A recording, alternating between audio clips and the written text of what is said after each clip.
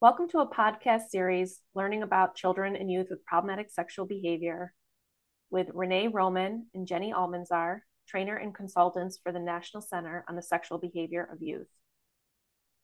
Resources from this podcast are supported in part by a National Child Traumatic Stress Network Category 2 grant, number H79SM085083. Sponsored by the Substance Abuse and Mental Health Services Administration. Views expressed in these podcasts do not necessarily reflect the views or policies of the Substance Abuse and Mental Health Services Administration or the U.S. Department of Health and Human Services, as well as the Office of Juvenile Justice and Delinquency Prevention. Hi, welcome back to our four-part series on children with problematic sexual behavior. Today we're going to do our fourth podcast, and it is going to be discussing a career in the arena of working with children with problematic sexual behavior. Jenny Almanzar is going to talk to us about this topic. Hi, Jenny. How are you today? I'm good, Renee. How are you? I'm doing well, thank you. I'm wondering if you'd like to tell everybody a little bit about your career in this field. So I'm a licensed clinical social worker in the state of New York, and I've worked for the last 20 years in a trauma treatment program for families impacted by childhood sexual abuse. In this program, I had got a full view look at all the components of childhood sexual abuse, which included also working with children with illegal and problematic sexual behavior and adults who've sexually offended. I'm also a national trainer and consultant with the National Center on the Sexual Behavior of Youth. And I'm also a consultant for specialized services at a local residential treatment program working with youth with problematic sexual behavior. It sounds like you do have a lot of good experience to speak from.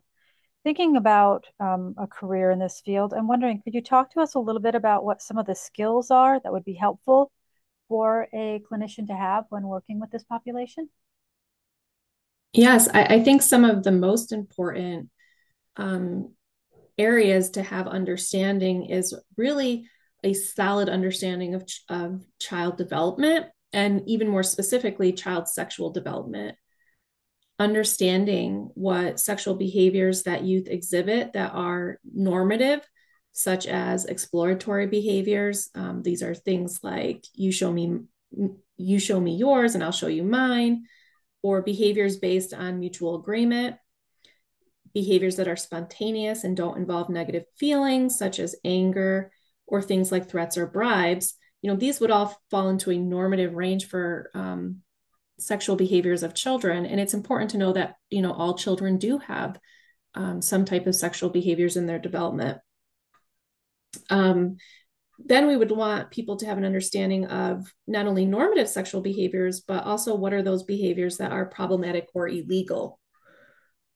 So once someone understands normative sexual development, it's easier to sort out if the exhibiting child's behaviors are problematic or illegal. So problematic behaviors would involve the touching or looking at another person's private parts, showing their own private parts to others, or making others uncomfortable with their sexual behavior. Those would all fall into the range of problematic behaviors that would require intervention. And then illegal behaviors would be those sexual behaviors that rise to the level of violating whatever state laws or federal laws that are out there. So some other helpful skills are a solid understanding of the myths around this population. And we've covered that in one of our podcasts during this series. It was our second podcast. So it's important that a person working with problematic sexual behavior be able to comfortably talk about sex, sexuality terms and concepts, and be able to do so with both children and adults.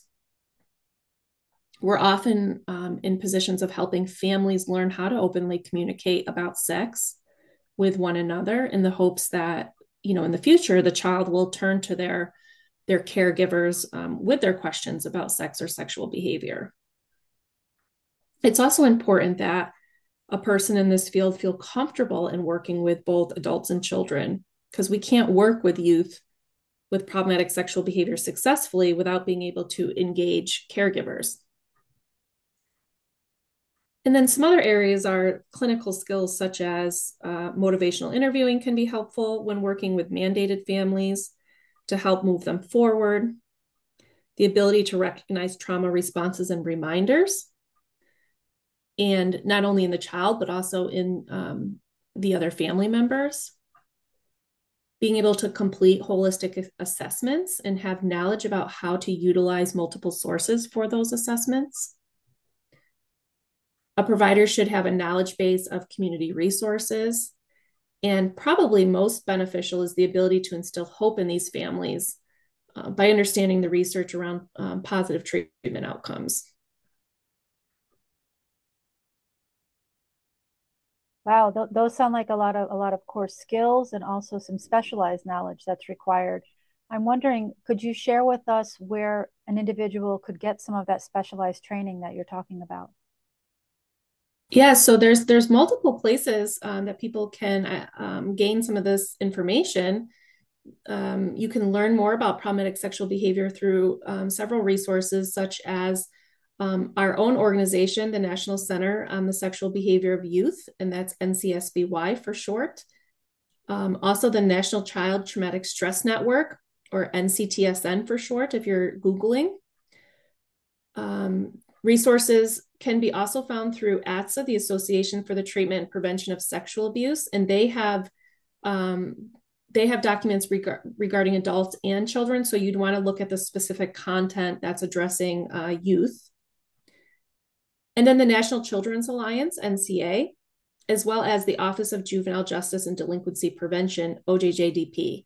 All of those agencies have information regarding children with problematic sexual behavior. I believe links are also going to be provided at the end of this podcast for folks to be able to access those two in addition to this podcast. So thanks for that, Jenny. Those sound like some really reputable and great places to be able to get some good information. I'm also thinking, along with the skills, I'm wondering, what are some of the common challenges that therapists might face in working with this population and with these families?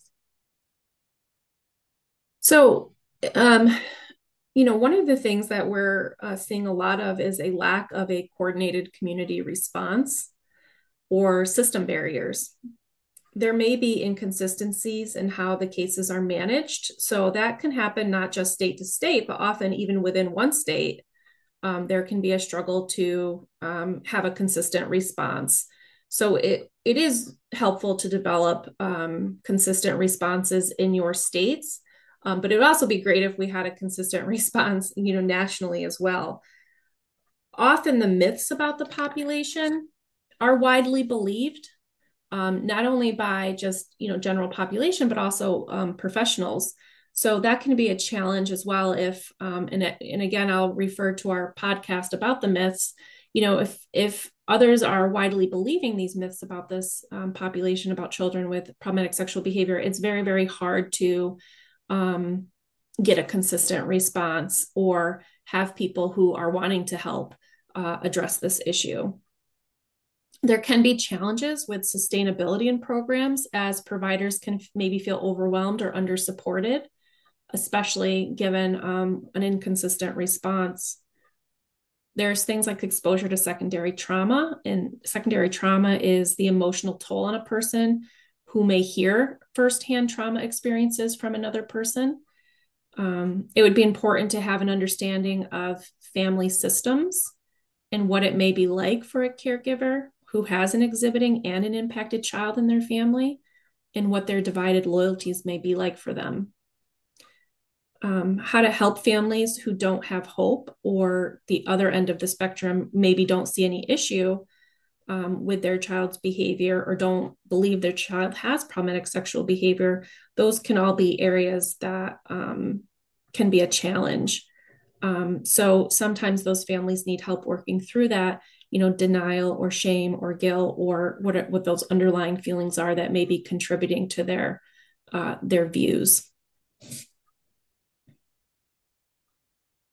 Yeah, I'm wondering, you talked a lot about some of the challenges to the therapists themselves, the secondary trauma, the frustrations sometimes with systems and lack of system change or system support. When you are a team member or someone working within an organization or with coworkers in this field, do you have any tips or thoughts for how to best support people in this work?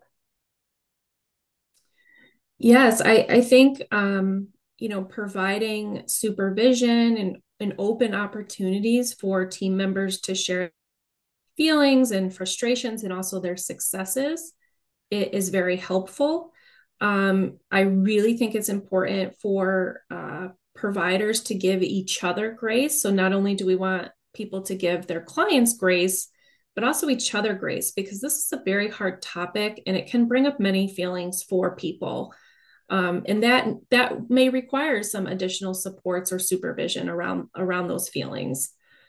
It's important to understand the difference between burnout and secondary trauma, so that you can better help your team member.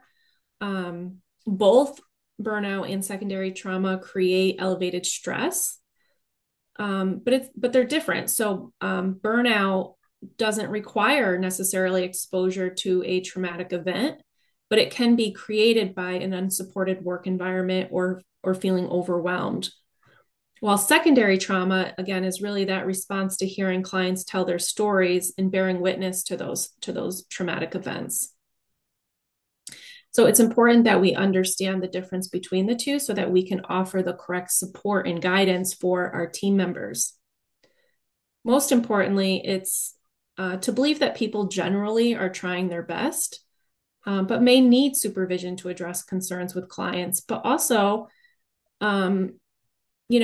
look at how their personal lives may be impacted by the work that they are doing, and being able to have an open conversation with our team members about how our work impacts us at home, because we're bound by confidentiality and we can't always talk about these things with our support systems at home. And so we may need to work with our team members on supporting each other in that way. A career in this field sounds both challenging, yet I'm hoping folks have also thought through the series of this podcast that it may be something that they want to branch into, something that they want to learn more about. What kinds of things should a person think about, a provider think about before entering into this field? What kind of considerations should they give, do you think? I think it's important that,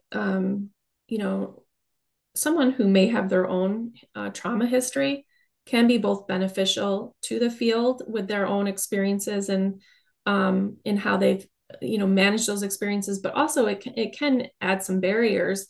So it would be important that a person who enters the field with their own history of trauma has really worked through that personal trauma history with a plan of how to manage potential triggers moving forward professionally. Determine for yourself, can you work with both children and adults? So sometimes people go into the profession having a preference of working with either children or adults, but not typically both. But it is important in this field, since caregivers and the adults who support these children are an integral part of the progress that they can make, that we be able to work with both and have skills with working with both children and adults. You'd want to consider if you may believe the myths about this population. If you do believe those myths, do you believe that these families or these children are capable of change? And, if we refer you back to our first podcast in the series, which was about the doorways through which families walk through, we'll remind you that how families present to you as a provider, and if you are believing those myths, how you may respond and how that could create barriers for the family. So, it would be important to ask yourself, what biases do you hold about families with children with problematic sexual behavior, and can you work with those feelings? And do you feel the families are capable of change? So overall, it's important that we consider that these families are likely struggling to see a light at the end of the tunnel. It's our role as providers to approach families with empathy and with support and correct information, as they are likely believing these myths as well when they present to us. And so it's very important that a huge part of our job is instilling hope that things can be better. Jenny, do you think that it's possible for someone to be able to do this work both with children who are impacted by the behaviors as well as children who are exhibiting these behaviors? Yes, not only do I think it's possible, I think it's also very beneficial to be able to have an understanding of both sides. I've worked for many, many years with both impacted and exhibiting children. And what I've found is that, most impacted children, when the exhibiting child has been in their family, they have really just wanted a safe, healthy relationship with that other child.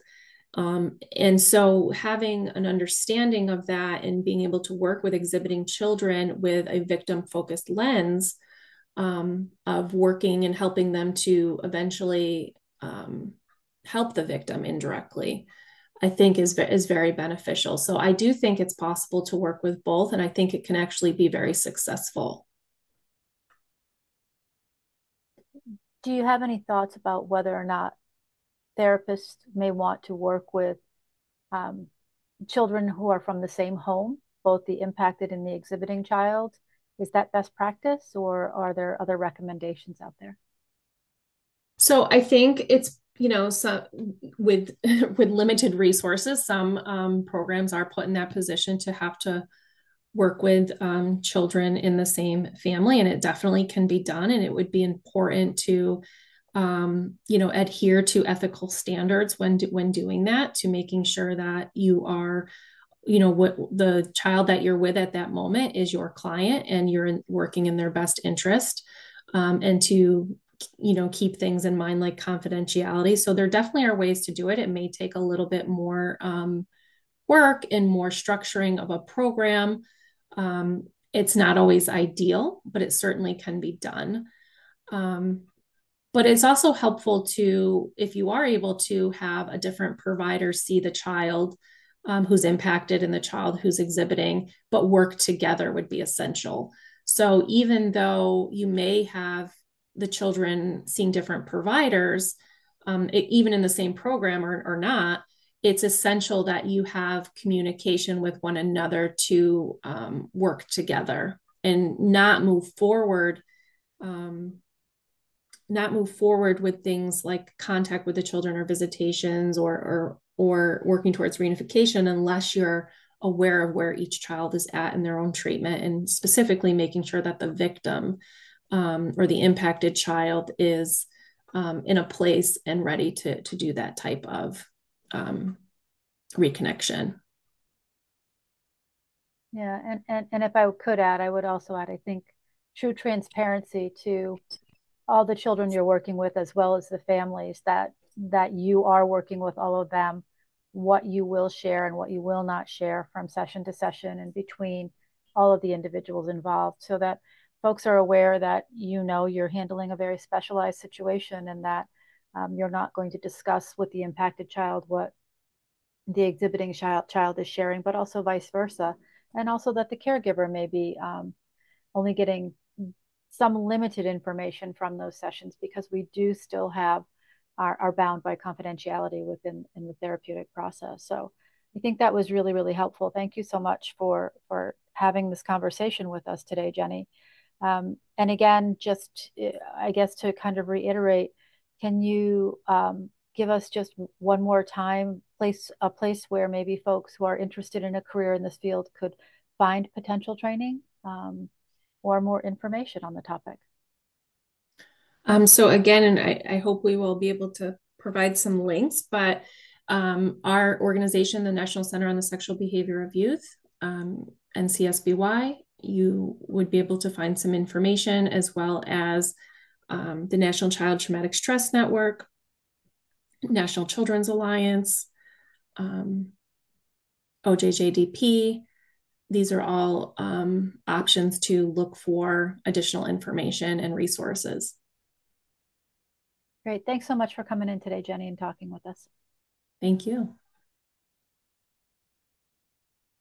The National Center on the Sexual Behavior of Youth would like to thank you for listening to Learning About Children and Youth with Problematic Sexual Behavior.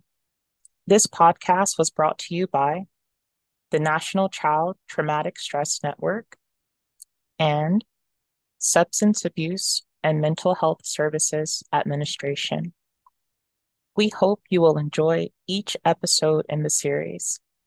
Thank you for listening and learning more about problematic sexual behavior. This is serious. There is hope.